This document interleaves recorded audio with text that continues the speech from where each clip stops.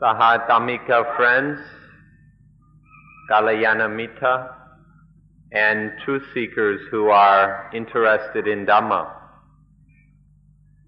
Yesterday we spoke about three main topics: the words Dhamma, Sasana, and Buddha.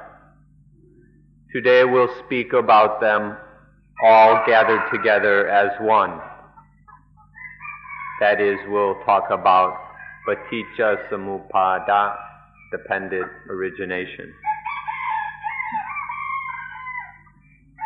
When we speak of nature or Dhamma, then Paṭicca-samuppāda is the law of nature. When we speak of the Sasana, Buddha Sasana or Buddhism teaches about nature, and this, of course, law of nature. And as for the Buddha, the one who sees Paṭicca-samuppāda sees the Dhamma. The one who sees the Dhamma sees me, sees the Buddha. And so this is all the same subject. We're talking about the same thing. When we say the one who sees Paṭicca-samuppāda, that one sees the Buddha, we must understand this with subtlety. One Buddha, there is the Buddha who is a thing or person that shows, that demonstrates or reveals dependent origination. That thing or person is one meaning of Buddha. And then there is the Buddha, which is the law itself, the law of dependent origination itself. So there are two Buddhas, or two kinds of Buddha. We can say that we will see the Buddha in everything that reveals dependent origination to us. If we notice that dependent origination is in everything, everywhere, at all times in this world, then we will be able to say, then we can say that the Buddha is everywhere, all the time, at every place in this world, ready to reveal Paṭicca-samuppāda to us. The Zen Buddhists speak in a rather disrespectful way that the Buddha is even in the dog feces. It's quite interesting that even in a pile of dog feces we can, the law of dependent origination is being demonstrated all the time. So even though this is a bit crude, we can still see the Buddha in the dog feces.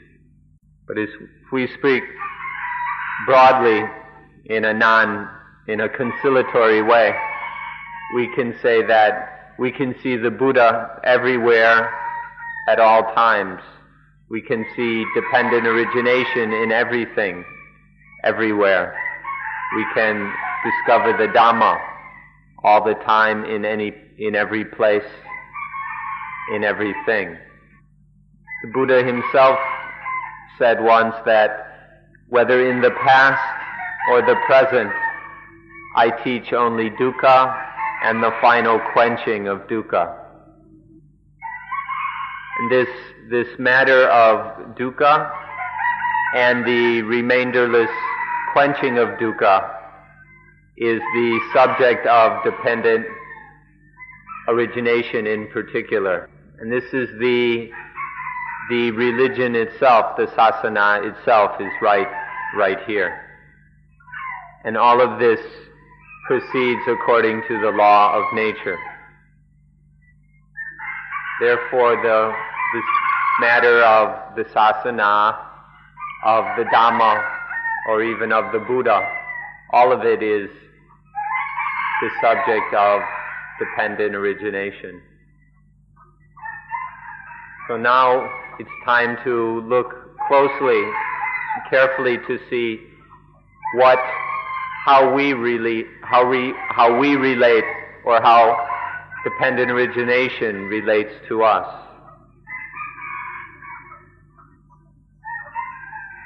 If we look at every atom and molecule in our bodies, we'll see that it's all nothing but dependent origination in all aspects and components of these bodies.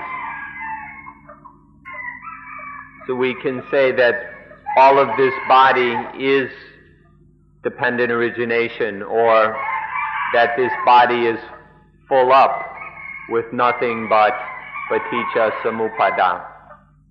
We say this because this body is full of the concocting of dukkha. There's both the things that are concocted, and there's the things which are the concoctors. All this, what is called sankhara, this concocting of dukkha, is going on in this body. The aspects which are just happening naturally and aren't concerned with dukkha, we call this paṭicca-samuppāda, conditionality. But the aspects which are concerned with the arising and quenching of dukkha is called Paṭicca-samuppāda, dependent origination. But as we said yesterday, we use these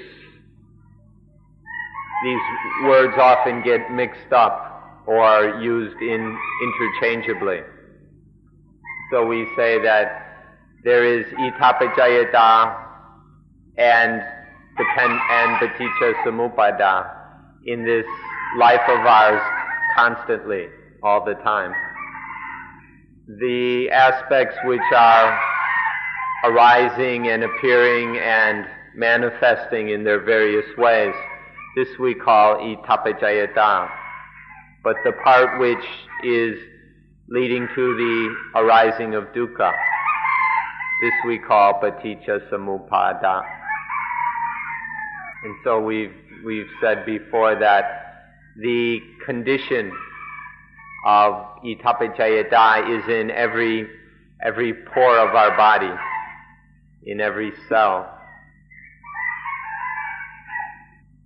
So next we'll examine the value or meaning of the thing called Paṭicca-samuppāda.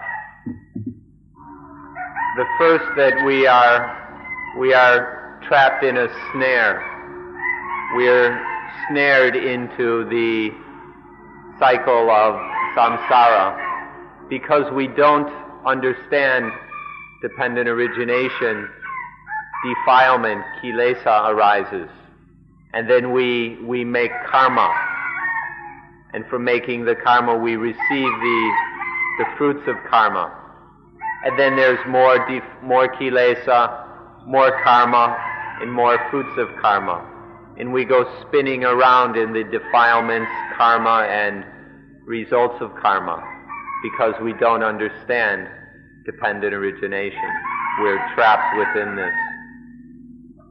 Even if we speak like the Hindus and say that the vata, the cycle, is that of being born physically and then dying at the end of one's life and then being reborn in another life and then dying and reborn in another life. Even if we speak like the Hindus, this spinning around from life to life is still the result of not understanding dependent origination.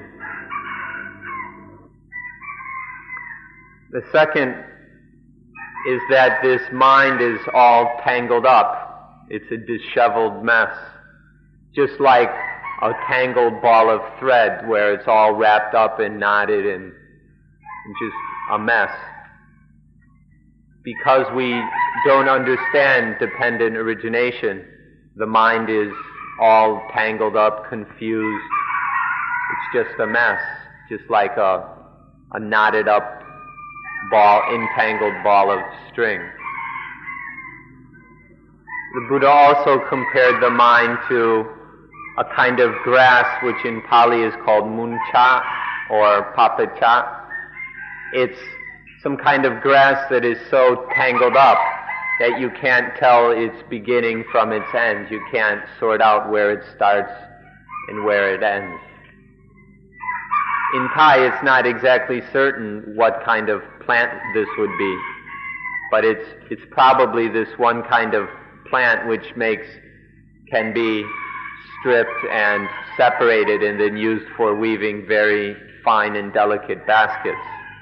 That's probably what it is, and it's a plant that's all kind of tangled up within itself. This is what the Buddha compared the mind to. In the past, we had a lot of this grass here at this wat, but the people took it away and made things out of it, so now we don't have any more. Next thing to look at is that because we don't know dependent origination, we don't know the eternal Buddha. Because we don't understand Paṭicca-samuppāda, we don't know this Buddha that when he was saying, he who sees dependent origination sees the Dhamma, he who sees the Dhamma sees me. This Buddha, which is the law of dependent origination, this eternal Buddha, the Buddha that is outside of history, the Buddha that isn't a person, the Buddha that was neither born, awakened, or entered, the Buddha that never entered Nibbana. This eternal Buddha we don't know, we don't understand, because we haven't seen dependent origination. Or we can say that because we don't know this matter of dependent origination, we don't know Buddhism. We haven't really found Buddhism because the Buddha-sasana is all about dukkha, the arising of dukkha and the quenching of dukkha. And until we understand Paṭicca-samuppāda, we don't really know what Buddhism is. This business of the arising and quenching of dukkha, if we speak in rather simple terms, we call it the Ariya Satya, the Four Noble Truths. But if we speak in all its implications and details, then we speak of Paṭicca-samuppāda. The ordinary formulation of the Noble Truths we can call the little Ariya Satya, and then the explanation in terms of the classical explanation in terms of Paṭicca-samuppāda can be called the big Ariya Sat, or the big Noble Truth.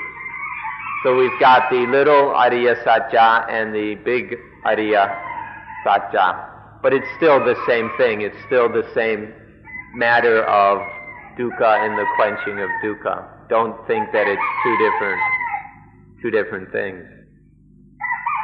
If we speak of the 4 points of it in terms of 4 basic points, then it's called the Four Noble Truths, or the little Ariya Satya.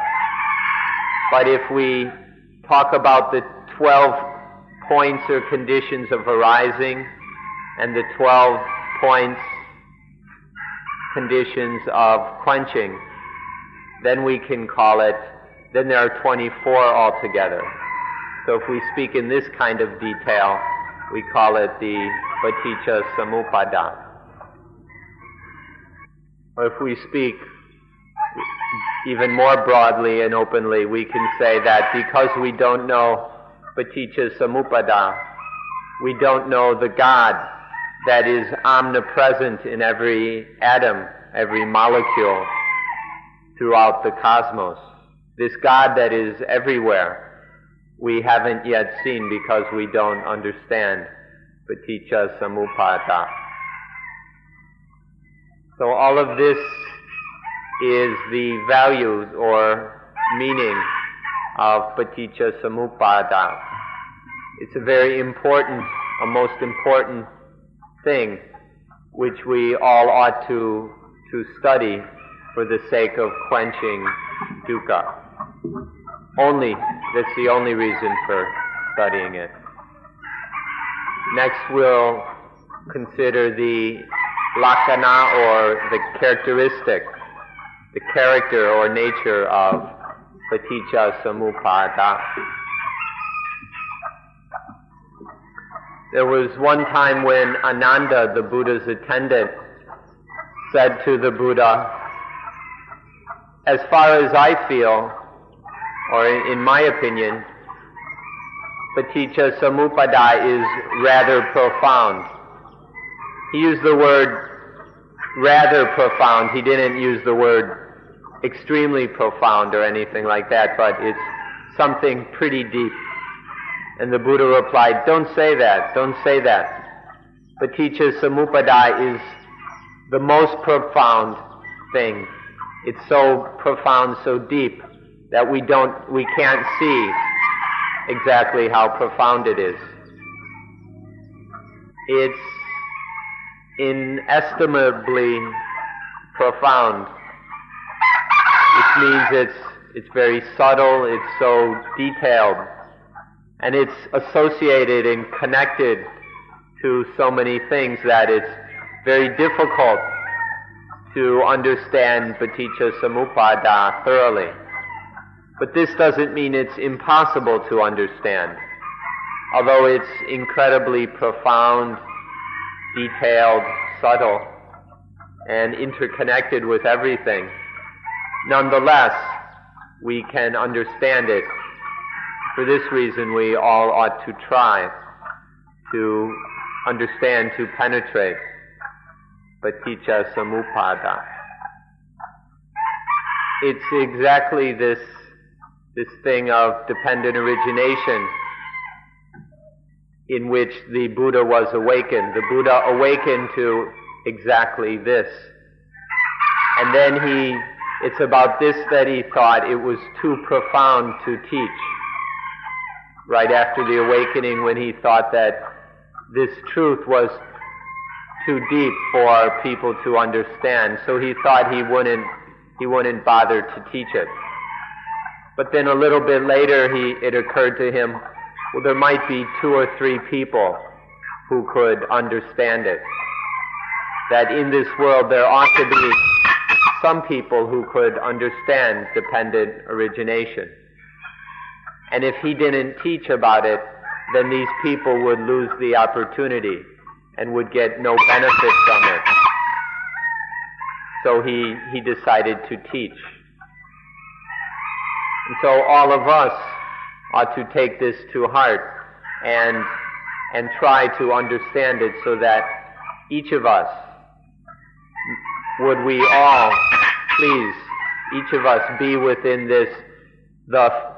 those few people who are able to understand dependent origination. It's up to us whether we want to understand it or not.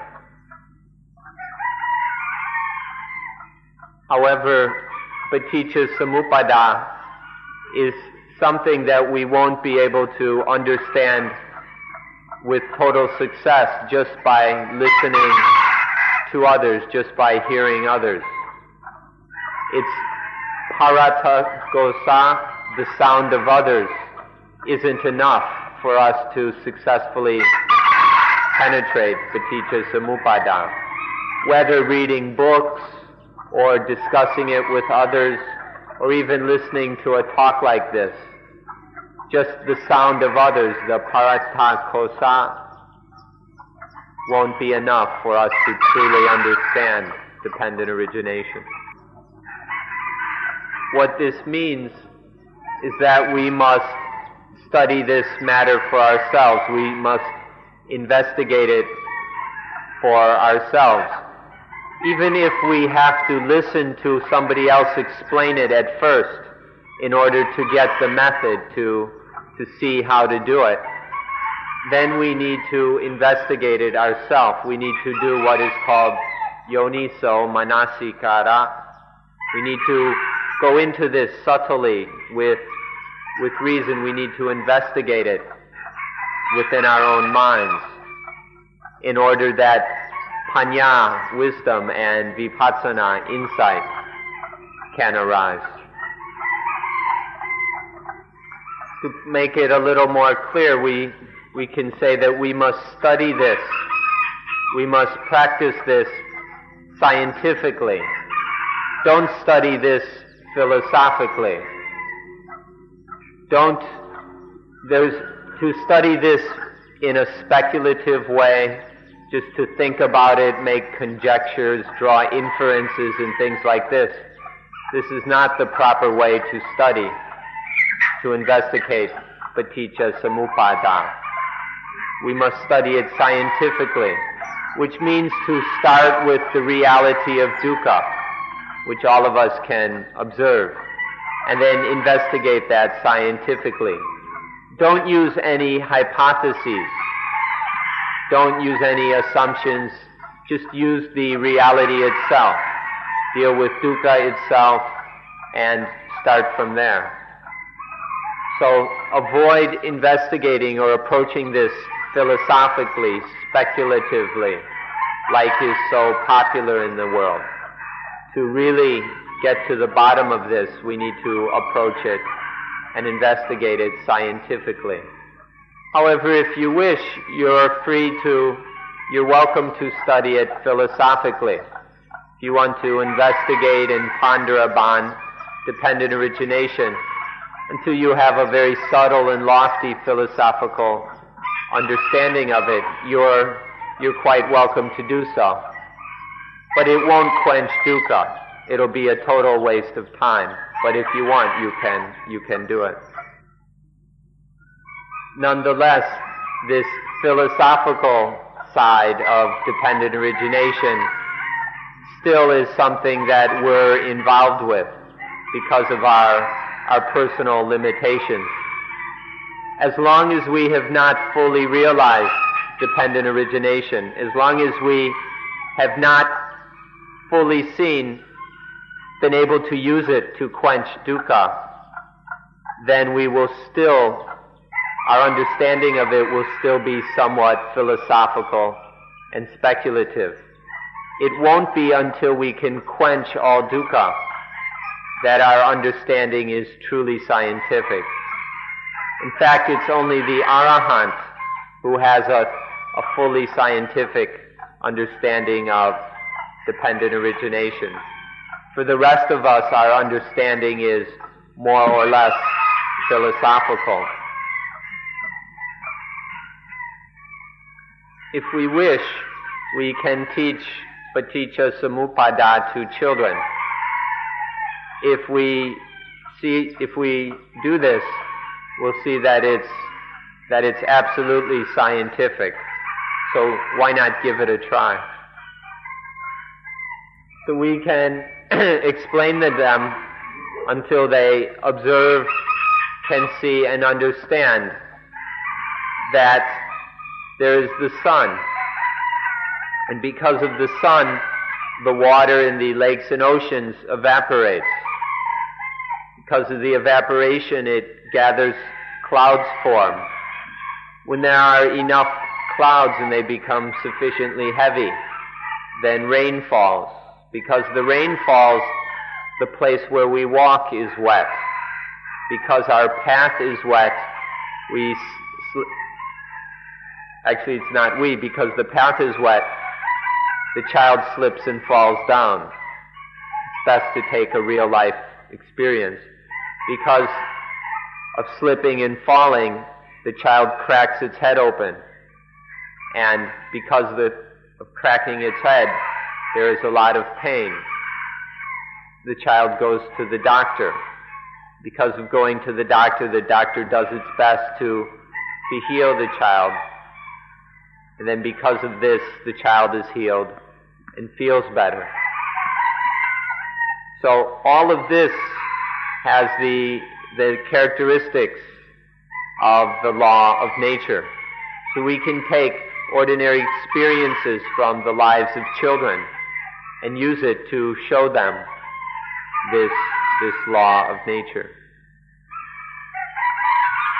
Or we can teach it to ordinary farmers that if the rain doesn't fall, or if they don't plow their fields and plant and maintain the crops properly, if due to these various conditions, then they don't get a good harvest. They don't harvest any paddy, and so they don't have enough to eat. But if the rain is good enough and they farm properly and take care of the crop, then they have a good harvest, they get enough paddy, and they have enough to eat. So even for farmers it's possible to explain, to teach the fact of dependent origination.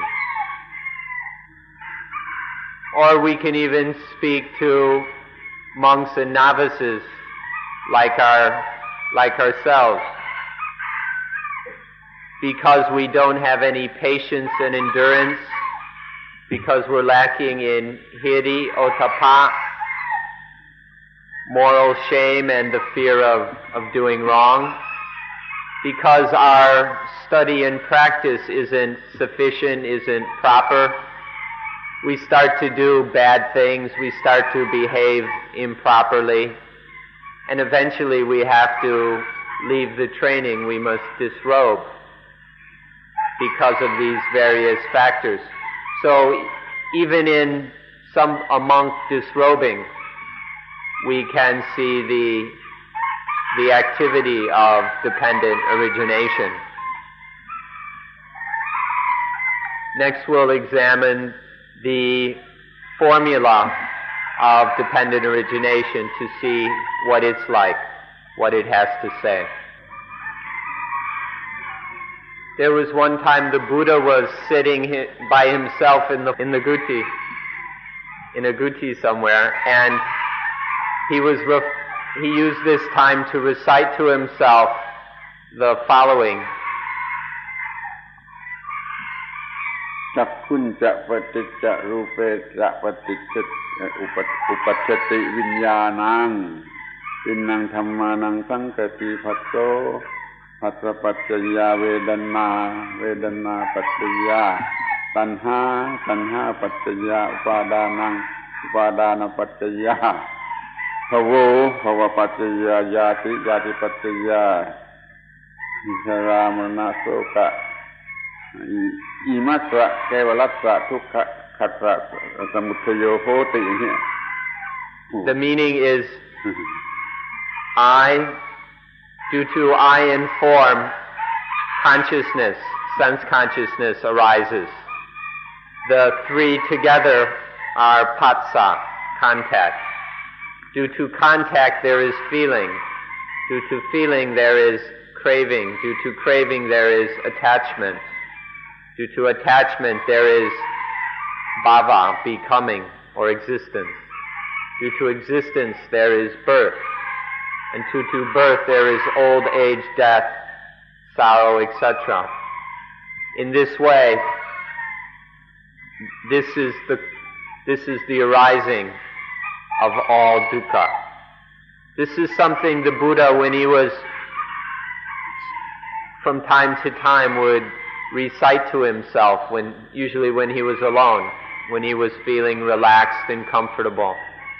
He would recite this formula of dependent origination. This version of Paṭicca-samuppāda is quite easy to understand, and so it's a good starting place for us.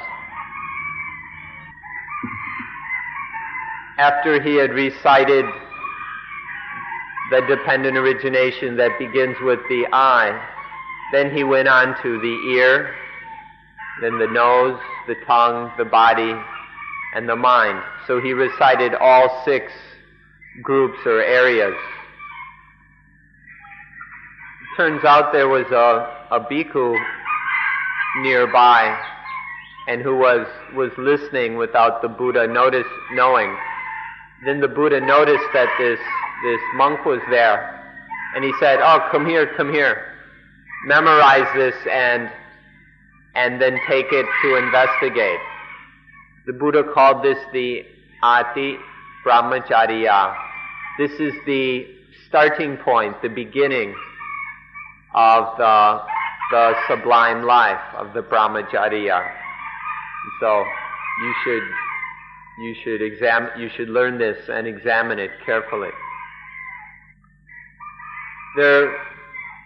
Many of us wonder how it would be or why it would be that the Buddha would sit there by himself reciting this dependent origination. Children, like to make noises and things to entertain themselves, like children do. And then young people like to sing all kinds of love songs and things inspired by their defilements. But why would the Buddha sit there, just quietly reciting this to himself? This is something rather difficult to understand, and people don't quite agree on it. I think that the reason this happened was because the Buddha was so familiar with dependent origination. He had been examining it so deeply and for so long that it just kind of came out. Before the awakening, Prince Siddhartha investigated this especially. He really went into this deeply and then was fully awakened through understanding it thoroughly. Then even after becoming the Buddha, he continued to examine this and to go into it in all kinds of detail. So it seems he was so familiar. The realization, the understanding of Paṭicca-samuppāda was so firm in his heart that it seems it just kind of came out when there was an opportunity. He was feeling relaxed, and then it just kind of came out like he was singing a song to himself. For this reason, I now call this version of Paṭicca-samuppāda the humming dependent origination. And so we encourage you all to hum this to yourself. Instead of, humming songs or singing all kinds of worthless songs like ordinary people do, it's much more useful to recite this dependent origination to oneself. You can hum it to yourself, or even if you like to sing, that's okay. You can sing this to yourself. This kind of humming or singing has tremendous value. So if you wish, you're welcome to do so. This humming version is shorter. It has basically just 8 or 9 stages or conditions.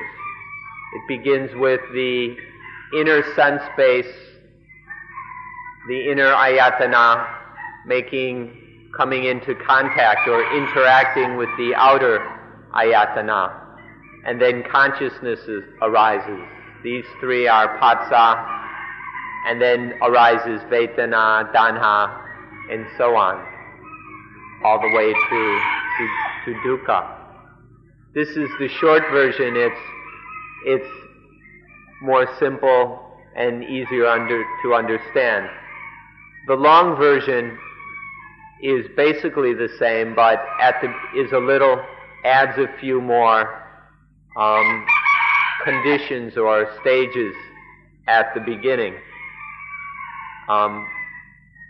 There is avijja. Due to avijja, there is sankhara. Due to sankhara, arises consciousness. Due to consciousness, there is nama-rupa. Then due to nama-rupa, there are the salayatana. And then from there on, it's exactly the same. It's just a little bit different. The long version is just a little bit different at the beginning, but it's still basically the same thing. Now we'll look at the long version. The long version begins, there's the avijja dhatu, the element of ignorance which is all around. It's kind of general in the atmosphere or something. Through this avijja dhatu, when it gets an opportunity, when there's an opportunity, then ignorance or the element of not knowing then begins to concoct. It leads to the influence or power of sankhara, of concocting. And so because of when there's an opportunity, then avijja dhatu comes into action, it manifests, and then there's avijja, not knowing. Due to not knowing, the mind there begins to be concocting. Without ignorance, nothing would be concocted, nothing would be conditioned, and there wouldn't be any sankhara. But through ignorance, there arises this power of concocting. Concocting now has an influence. It has power over things. Then this sankhara concocts the vijnana dhatu, the consciousness element which is around, is then concocted through this ignorant concocting. It's concocted into sense consciousness, the consciousness that clearly knows the various objects of experience, of the very sensual objects. And so there is avijja. Due to avijja, there's the power of concocting. Due to the power of concocting, there arises the consciousness element is concocted into sense consciousness, which means, and then the mind is there. Once there's the mind, there can be the thing we call nama-rupa. Without consciousness, without mind, it's pointless to speak of a body. But once there is vijnana, once there is, which stands for the consciousness and then all the mental things that arise from it, then one can have nama-rupa, the body-mind complex. Then once there is nama-rupa, there are the salayatana, the sense organs and sense objects. And then there's contact, feeling, tanha, upadana, and so on, as we've already heard. So the end part is the same as the short, concise humming version. But at the beginning, is other elements. And this is where it's difficult to understand. The later part is quite straightforward, clear, and easy to observe in life. But the first part is much more difficult. That avijja, not knowing, this not knowing things as they really are,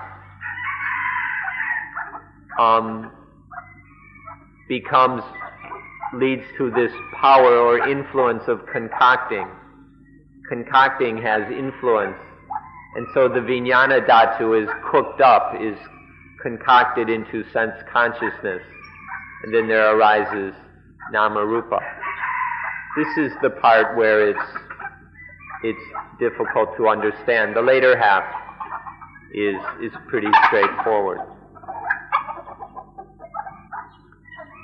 Earlier when we mentioned how the Buddha said that dependent origination was very profound, this is because of the first few conditions or links. This is where it's so difficult to understand. The latter part is probably what Ananda was talking about. But when we ask, how does avijja lead to sankhara? And how does this power of concocting lead to vijnana? And from vijnana, how does there arise nama-rupa? These 3 or 4 conditions at the beginning, this is the part that's so very subtle and difficult to understand. However, whether we talk about the long version or the shorter, simpler version, it's still basically the same matter. So if you wish, it's enough just to study the shorter one. This is sufficient for quenching dukkha. You can take the one that begins with the I, interacts with form, with rupa, and then consciousness arises, and there is contact. But this is Paṭicca-samuppāda. This is contact with not knowing. Just like in the big version, it begins with ignorance, with not knowing. Even in the short version, when there is contact, we shouldn't forget that it's contact with ignorance. And then because of this ignorance, there arises vedana, ignorant vedana, craving, attachment, and dukkha, all the way to dukkha. So we can study this shorter, simpler version, and it will accomplish everything we need. And then we see that it's necessary to have sati, to be mindful at that moment when the eye interacts with form or the ear interacts with sound, so that avijja isn't allowed to come in and make it ignorant contact. And then there's wise contact, and it doesn't concoct up into dukkha. So the long version is quite difficult to understand at the beginning, but the end part is the same. And either way, it's the same. We're still talking about the same fact or the same law. So it's enough for us to understand, beginning when the I and the form interact and there is consciousness, so that we know how to be mindful and wise at the moment of of eye contact, ear contact, and so on. There's another secret of dependent origination that we need to know. Because if we don't practice correctly, being mindful of dependent origination, then dukkha arises. When we're mindful and practice in the right way, then dukkha can't arise. But what do we do when we made a mistake, when we didn't practice right, and dukkha arises? What should we do then? The Buddha further explained that when there is dukkha, there will arise sattva. Sattva means the faith or confidence that there must be something that will end dukkha. Sattva, from the experience of dukkha, then there arises confidence that there must be a way out of dukkha. To me, it seems that this is just a natural instinct. When an animal is suffering, it will run somewhere to something that it thinks will remove the suffering, such as a dog with mange or with a sore. It will run to a person or a place that it thinks can get rid of the suffering. Or a cat, when it's in pain, will run to someone, its mother or its owner, to get help.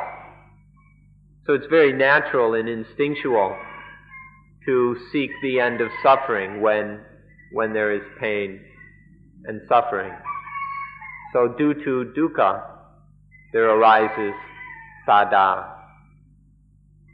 This is something absolutely necessary for us to have this saddha, that there is a way out of dukkha, that we can find something that will get rid of dukkha. When we're sick, we have the belief that there must be a doctor who can help us. When we're sick, we believe that there's a doctor somewhere that can help us. There's a hospital we can go to. There's medicine which can cure us. So our illness, our physical suffering, causes us to have this kind of faith. Or a child, when it's hurt, it runs to its mother out of the faith that mommy will help in some way. So this is totally natural. And therefore, when there is dukkha, we need to run to Dhamma, to run to find some Dhamma, to discover Dhamma, the thing that will eliminate, which will quench dukkha completely. When we have this kind of saddha, when there is this correct saddha, then one looks for a sattvaburut. Sattvaburut means a good person, but in Buddhism it means especially the Buddha or one of his disciples, especially the Arahant. So when there is true saddha, one looks for a good person, someone who understands the Dhamma and can explain the Dhamma. And then one approaches the sattvaburut, or in Pali, sappurisa.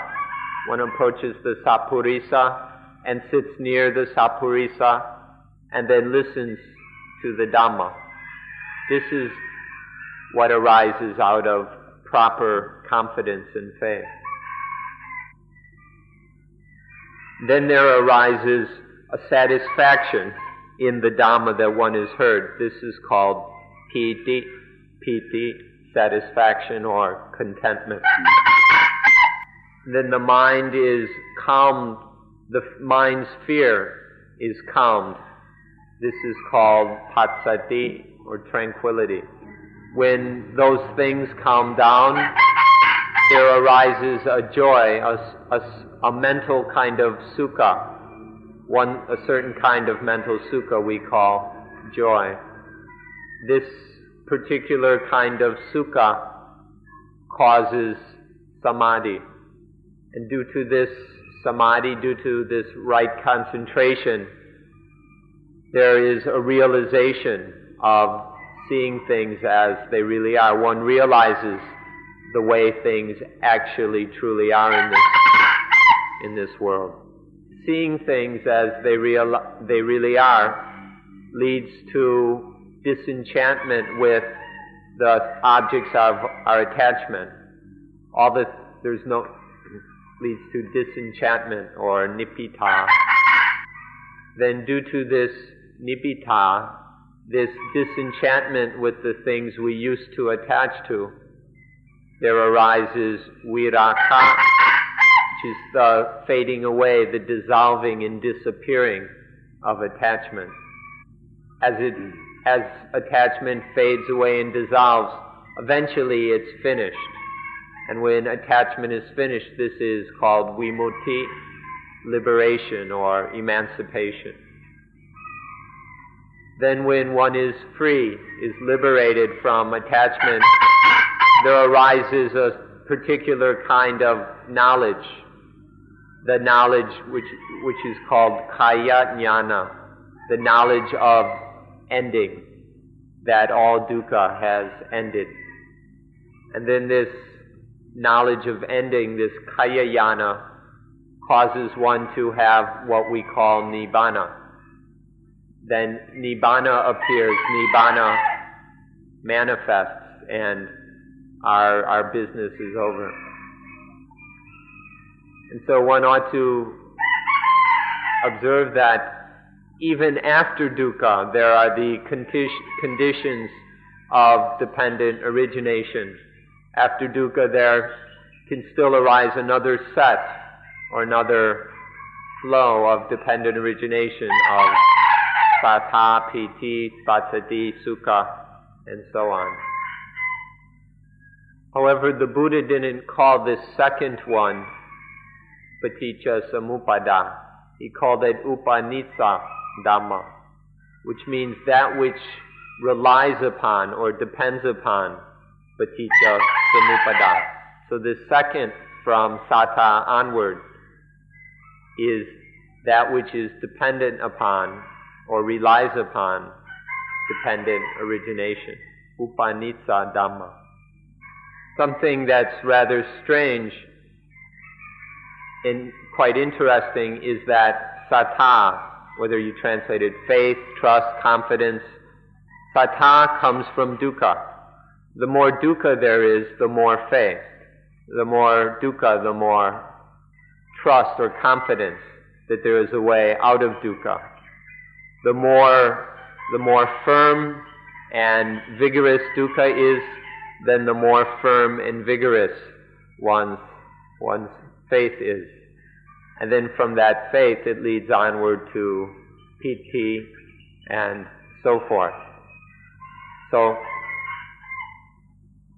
having this kind of faith, or seeing dukkha, being aware of dukkha, experiencing dukkha, and then wanting to get free of dukkha, this is something absolutely necessary if there's going to be correct faith. So please examine this and this point, this fact, so that we have this correct kind of faith. Please don't waste your time on other kinds of faith or sattha. Please make sure your trust, your confidence is the kind that comes from dukkha and the true desire to be free of dukkha. Now, in order to get along with other religions, in order to kind of reconcile with other religions, we need to understand this point carefully. For example, often people talk about faith in God. And this, we need to understand, if this faith in God exists without any understanding or experience of dukkha, then that faith is foolish. It's just a blind kind of faith. But if the faith in God is coming from the experience of dukkha, from a deepening understanding of dukkha, and then there arises a faith that God is the way to get out of dukkha, this is something we can find much more acceptable. So we can kind of say two kinds of sattha. There's the foolish, blind, credulous kind of faith that comes when people have not really experienced dukkha. And then there's the valid kind of practical confidence that comes from the experience of dukkha. So we should be careful with the words faith and confidence. They actually seem to have different meanings. One tends to be blind and foolish, where confidence is a more proper translation of saddha. The sattha that comes before wisdom isn't worth very much. You can't do with this kind of blind faith that comes before there is wisdom. It's not going to help us very much. But the faith or the sattha, the confidence that comes from wisdom, this is quite valuable. When there is paññā, wisdom, and understanding of Paṭicca-samuppāda, then the faith, the sattha, the confidence that comes from that is something very valuable.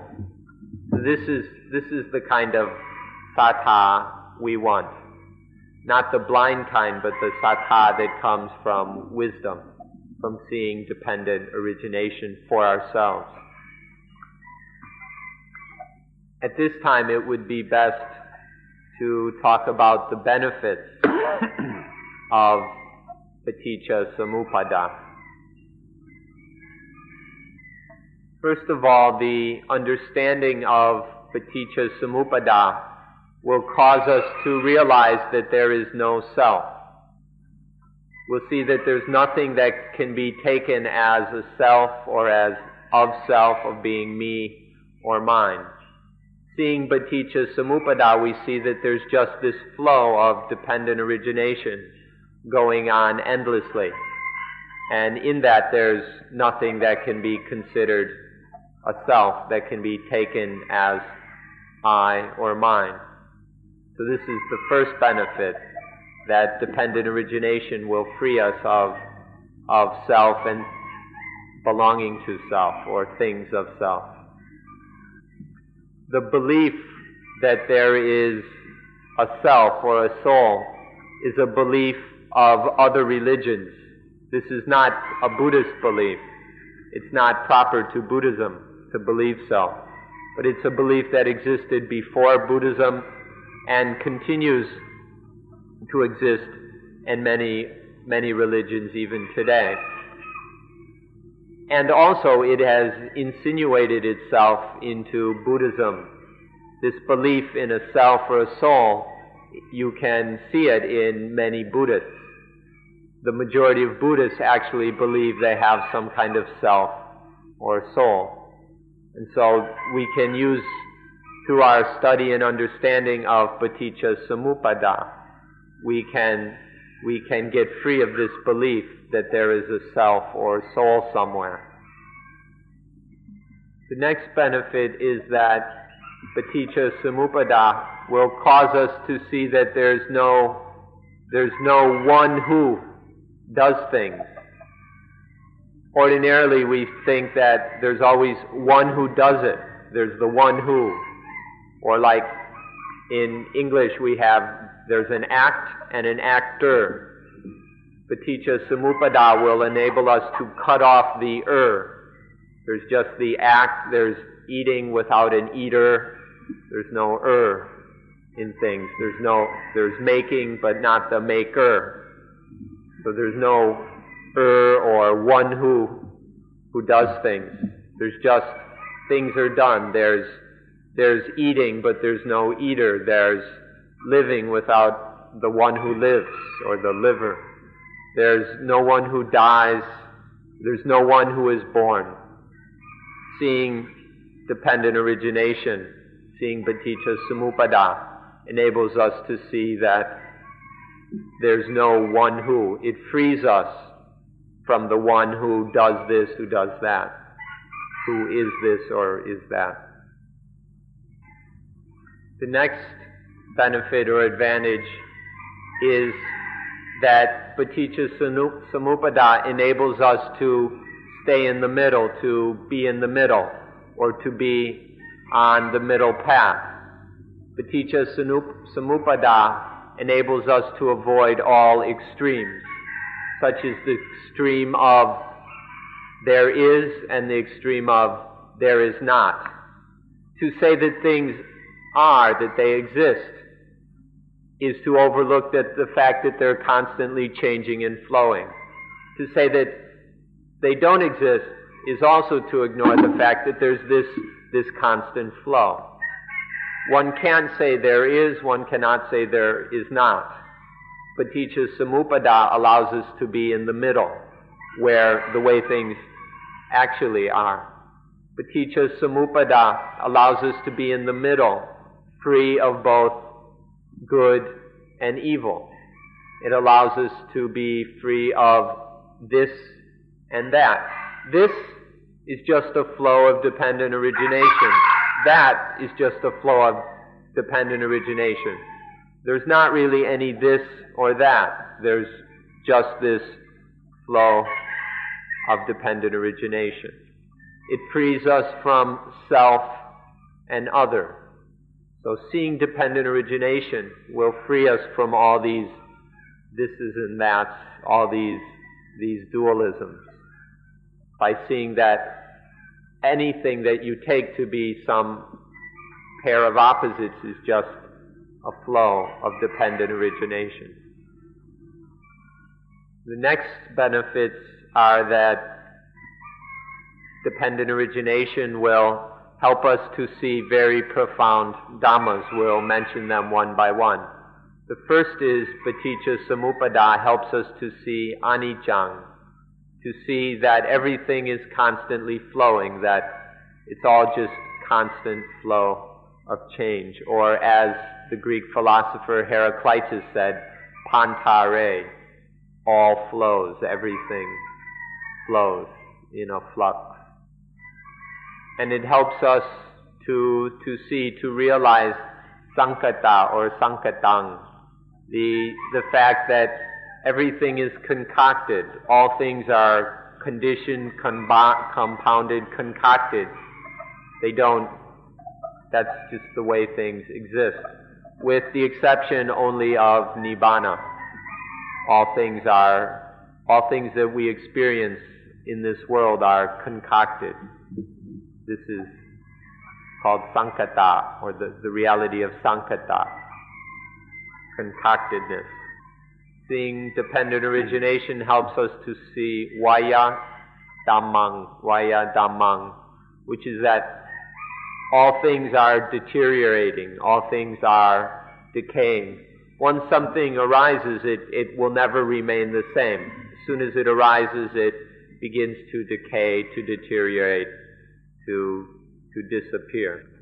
Then it will help us to see the breaking up, the relaxing, the releasing of attachments, which is called virakkhang, the fading away of our attachments. When we see dependent origination, we begin to let go of the things we are attached to, and then we can start to realize this dissolving and breaking up of attachment.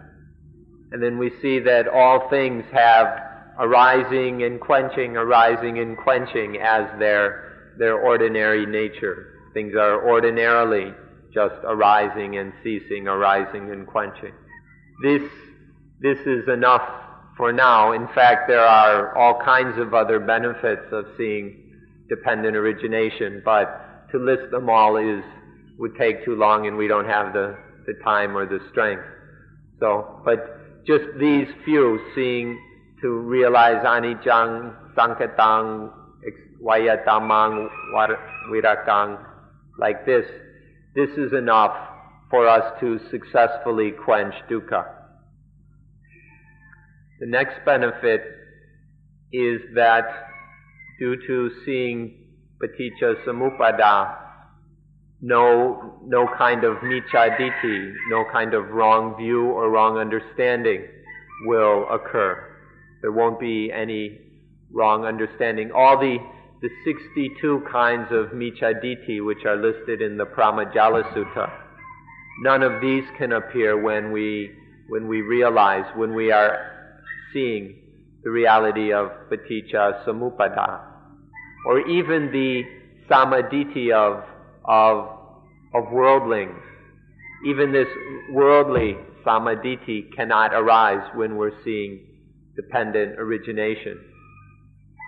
You should be aware that there are two levels or kinds of samaditthi. There is the samaditthi, the right view, that is still connected with the asava, the samaditthi of people, of worldly samaditthi. And then there's the samaditthi of the arahant, the transcendent right view. When we are seeing dependent origination, there's no way that this worldly samaditthi, the samaditthi still connected with the asava, the eruptions, this cannot arise when we are experiencing seeing Paṭicca-samuppāda. The next benefit is kind of amusing or funny. Because seeing dependent origination causes there to be Dhamma preachers or Tammagatuk, people who can teach or preach the Dhamma. If someone is talking about Dhamma or preaching about Dhamma but doesn't see dependent origination, then their explanations and teaching will be incorrect.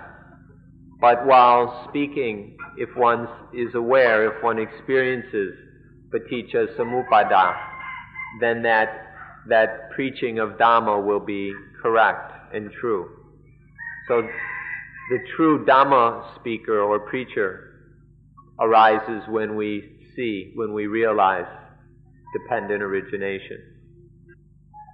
The next benefit is that we'll know who this body and mind belongs to. When we see Paṭicca-samuppāda, we realize that it doesn't belong to anybody. This body and mind doesn't have an owner. It isn't the owner of anything. We see that when this body and mind is constantly flowing as dependent origination, we see that there's nothing that can own it, and that it itself can't own anything. So we realize that there's no owner. There's no ego that belongs to it, or that's in it, or that can control this life. So we see that this life has no owner. This life doesn't own anything. It's totally free of ego and mygo. The last and most funny benefit is that when we see Paṭicca-samuppāda, this life cannot bite its owner. When we're ignorant of dependent origination, when we're unaware of it, then this life turns and bites its owner. When we are unable to see that life itself, the experience of life, all the things that life comes into contact with, when we don't see that it's all just dependent origination, then there arises attachment to life, attachment to the experiences and the objects, and then life bites its owner. But seeing that it's all just dependent origination, there's no owner to be bit, and life has no need to bite anything, and so life doesn't bite its owner. So be very interested in this benefit. It's the best of all, that we can live without life biting its owner if we see dependent origination.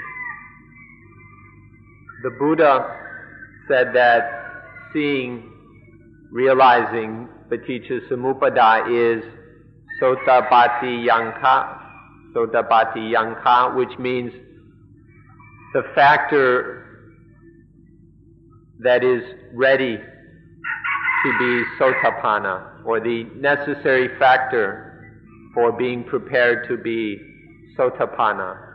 Sotapanna means standing at the threshold of Nibbana. Sotapanna means one standing right at the door or threshold of Nibbana. It's only a matter when one will step in and enter. And Paṭicca-samuppāda is the factor that makes us ready to be Sotapanna. So it's the factor of readiness for Sotapanna-ship or hood or whatever. Paṭicca-samuppāda has all of nature as its subject matter. And all laws of nature, all of the law of nature is just this dependent origination. I think if we talked about it for a week that we couldn't exhaust the subject. I think we could speak even for a month and still not finish talking about dependent origination. But what we need to know at the beginning to start is what we've been discussing so far. I think that what we've discussed so far is enough for us to take and reflect upon, to investigate, to examine in and for ourselves. So I encourage all of you to do so, to take this. We don't need to go into all the details. What we've discussed now is enough for you to investigate and examine in order to quench dukkha. Thank you for being good listeners, And by now the dependent origination of aches and pains are beginning to arise, and maybe even the Paṭicca-samuppāda of dissatisfaction and impatience and aversion will be occurring, so we better stop now. Thank you. That ends today's talk.